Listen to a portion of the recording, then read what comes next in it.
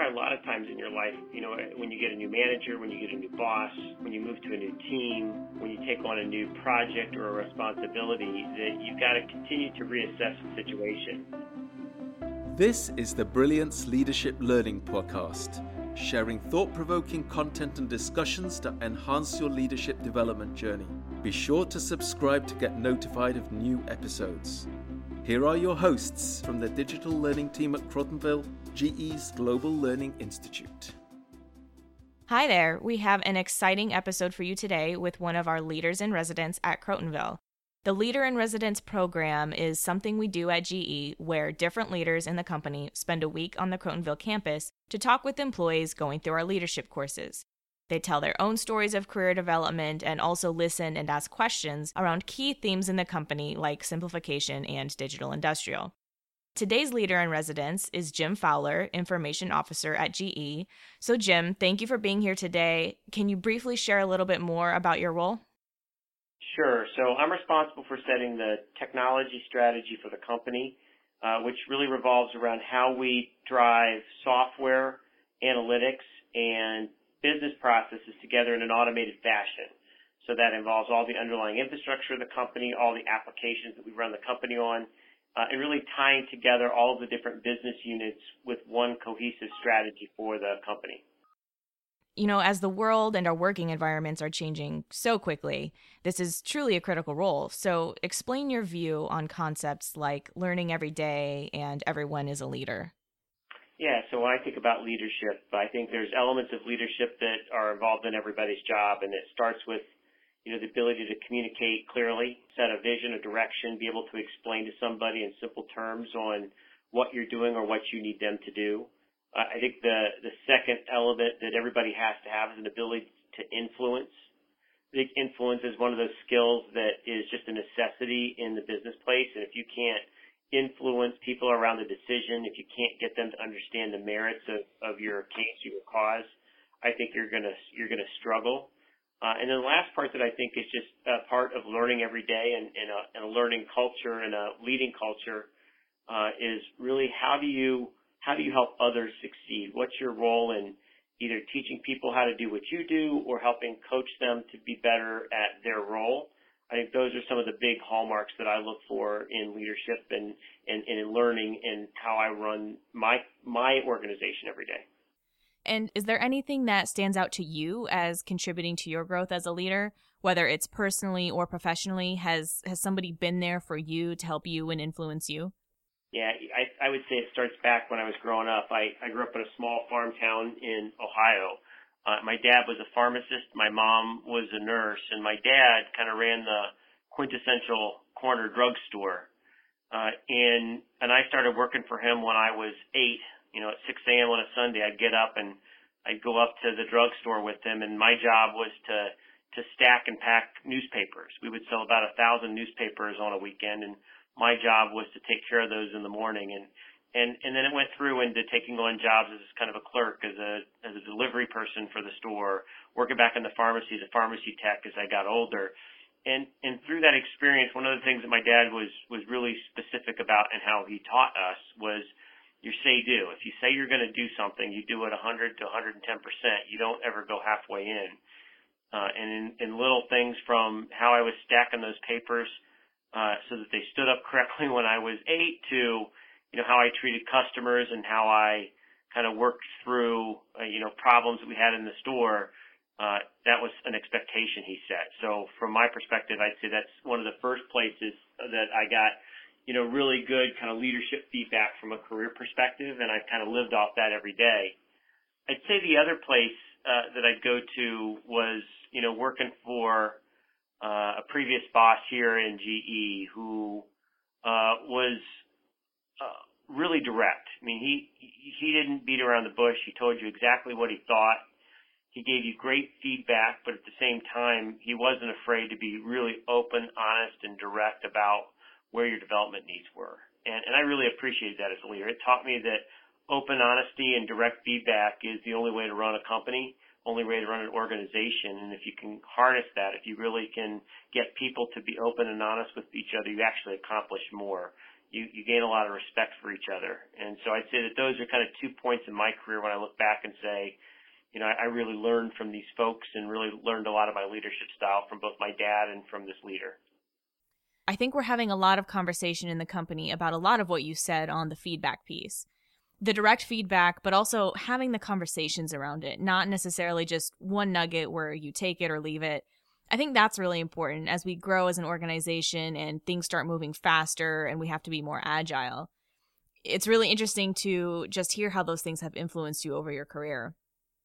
So what advice would you give then, either to individuals or other organizations looking to make more of an impact when it comes to influence, being better at feedback, or just overall? I think the open, honest feedback piece, that getting clear lines of communication takes a lot of work. It takes a lot of trust. And one of the things that I do as a leader that I would just encourage everyone to do is to make sure that when you're in a discussion, when you're in a meeting, when you've got something of importance being discussed, that you bring everybody into the conversation. A lot of times meetings happen outside the meeting, and the problem with that is you miss the dialogue. Not everybody's brought along in the conversation of understanding. And so, I make it a point when we're having a conversation, if there's somebody being quiet or not participating, I call them out and I ask them their opinion. I bring everybody into the room, into the discussion, and when we're making a decision, I literally, on big decisions, poll everybody. Everybody's got to say yes. Everybody's got to be part of the conversation. And when you do that, what you'll typically find is it wasn't as cut and dry as you thought. That you'll get a yes but, or a yes if, or a yes and that but, if, or and discussion really draws out the real issues with whatever it is you're talking about. And that's where you get buy-in. And so that's kind of my biggest piece of advice to folks that are trying to get that type of an environment in place, is you've got to invite the conversation, welcome the discord that comes along with it, obviously in a respectful way, but make sure that everybody's voice is heard before decisions get made. Yeah, absolutely. And so going back to the experiences you mentioned influenced you, your first job with your dad, for example, as we think about growing to be a digital industrial company, I want to ask you, first of all, were there any changes as you were growing up, even in that role, stacking newspapers, for example? Were there things that evolved in that job, in that time that you had to adjust to? And how did you handle those things at that time in your life? I think there's probably a lot of times in your life, when you get a new manager, when you get a new boss, when you move to a new team, when you take on a new project or a responsibility, that you've got to continue to reassess the situation. There was a point in my career when I took on a cross-business project inside the company, a project where I didn't really have any of the authority to go drive the change, but all the responsibility to go get it done. And I'd say that's a place where I really had to readjust my style, where I had to recognize that influence was more important than any other tool that I had, and that I needed to use that influence to convince people who didn't necessarily want to go spend the money or take the time or put the effort into this initiative would do it.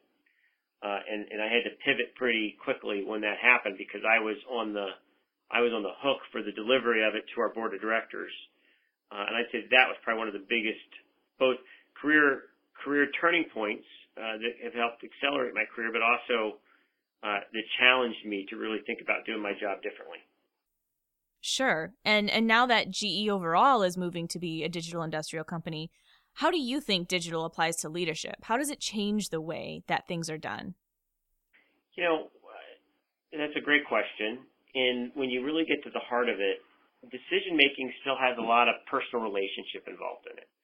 There's a lot of intuition and hunch that goes into, decisions that get made, and we aren't always as based or as primed in the data and the information. And in a digital industrial culture, the data has to be part of the decision.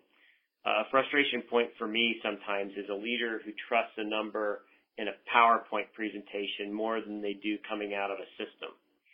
And I think that's one of the big paradigms that we're going to see get broken down as data becomes more readily available, more accessible, more transparent, is that data, that knowledge, that information is going to make for more informed decisions going forward. And I think one of the biggest changes that's going to cause organizationally is today our knowledge workers spend a great deal of their time gathering, cleansing, organizing, and reporting on what happened last month, last quarter, or last year.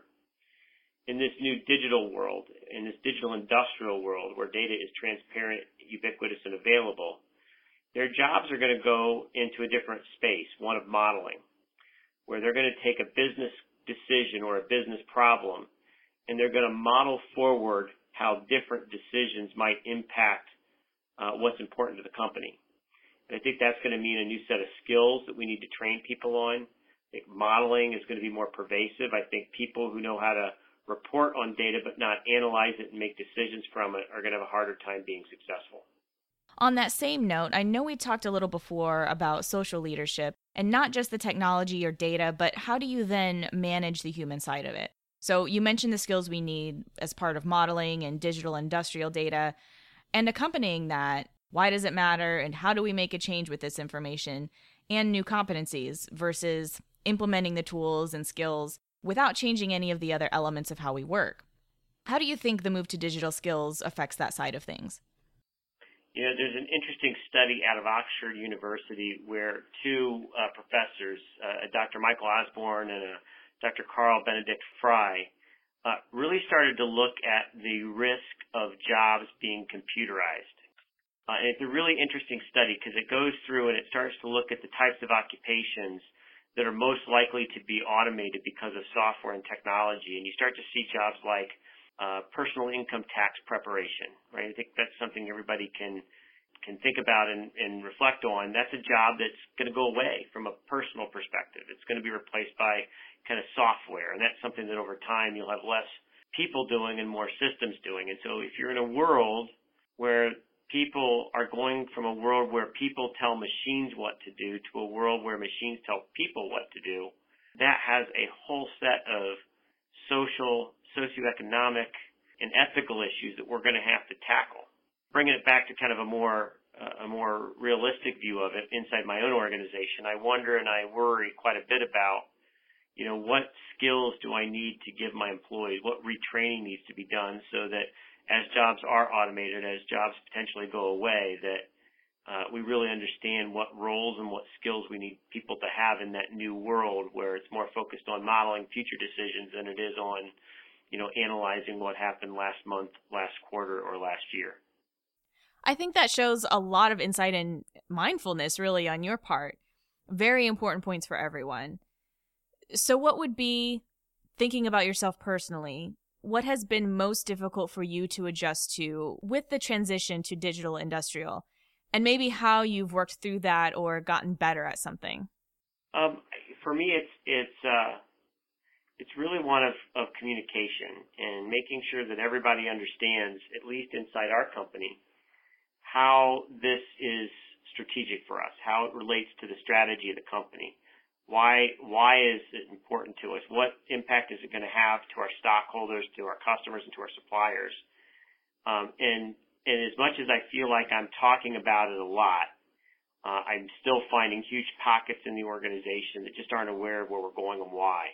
Don't understand why they're doing what they're doing and how it relates to the future of the company. And so I think that probably the biggest surprise for me has been that what I thought was going to be over communication isn't anywhere close to what it's going to take to get people to understand where we're going and the role that they play in it.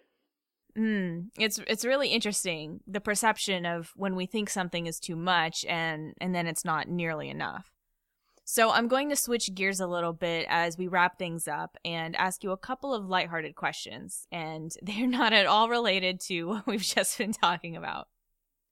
So first thing, what song do you love to dance to? Oh, wow. I'm more of a classic rock kind of guy. I'm a Guns N' Roses, Aerosmith type of guy. Oh, I love classic rock. There was a Guns N' Roses concert in Houston a few weeks ago, actually. And if you could vacation anywhere in the world, where would it be? St. John, U.S. Virgin Islands. Probably one of the best vacations we've ever had as a family. Oh, awesome. I'm taking notes.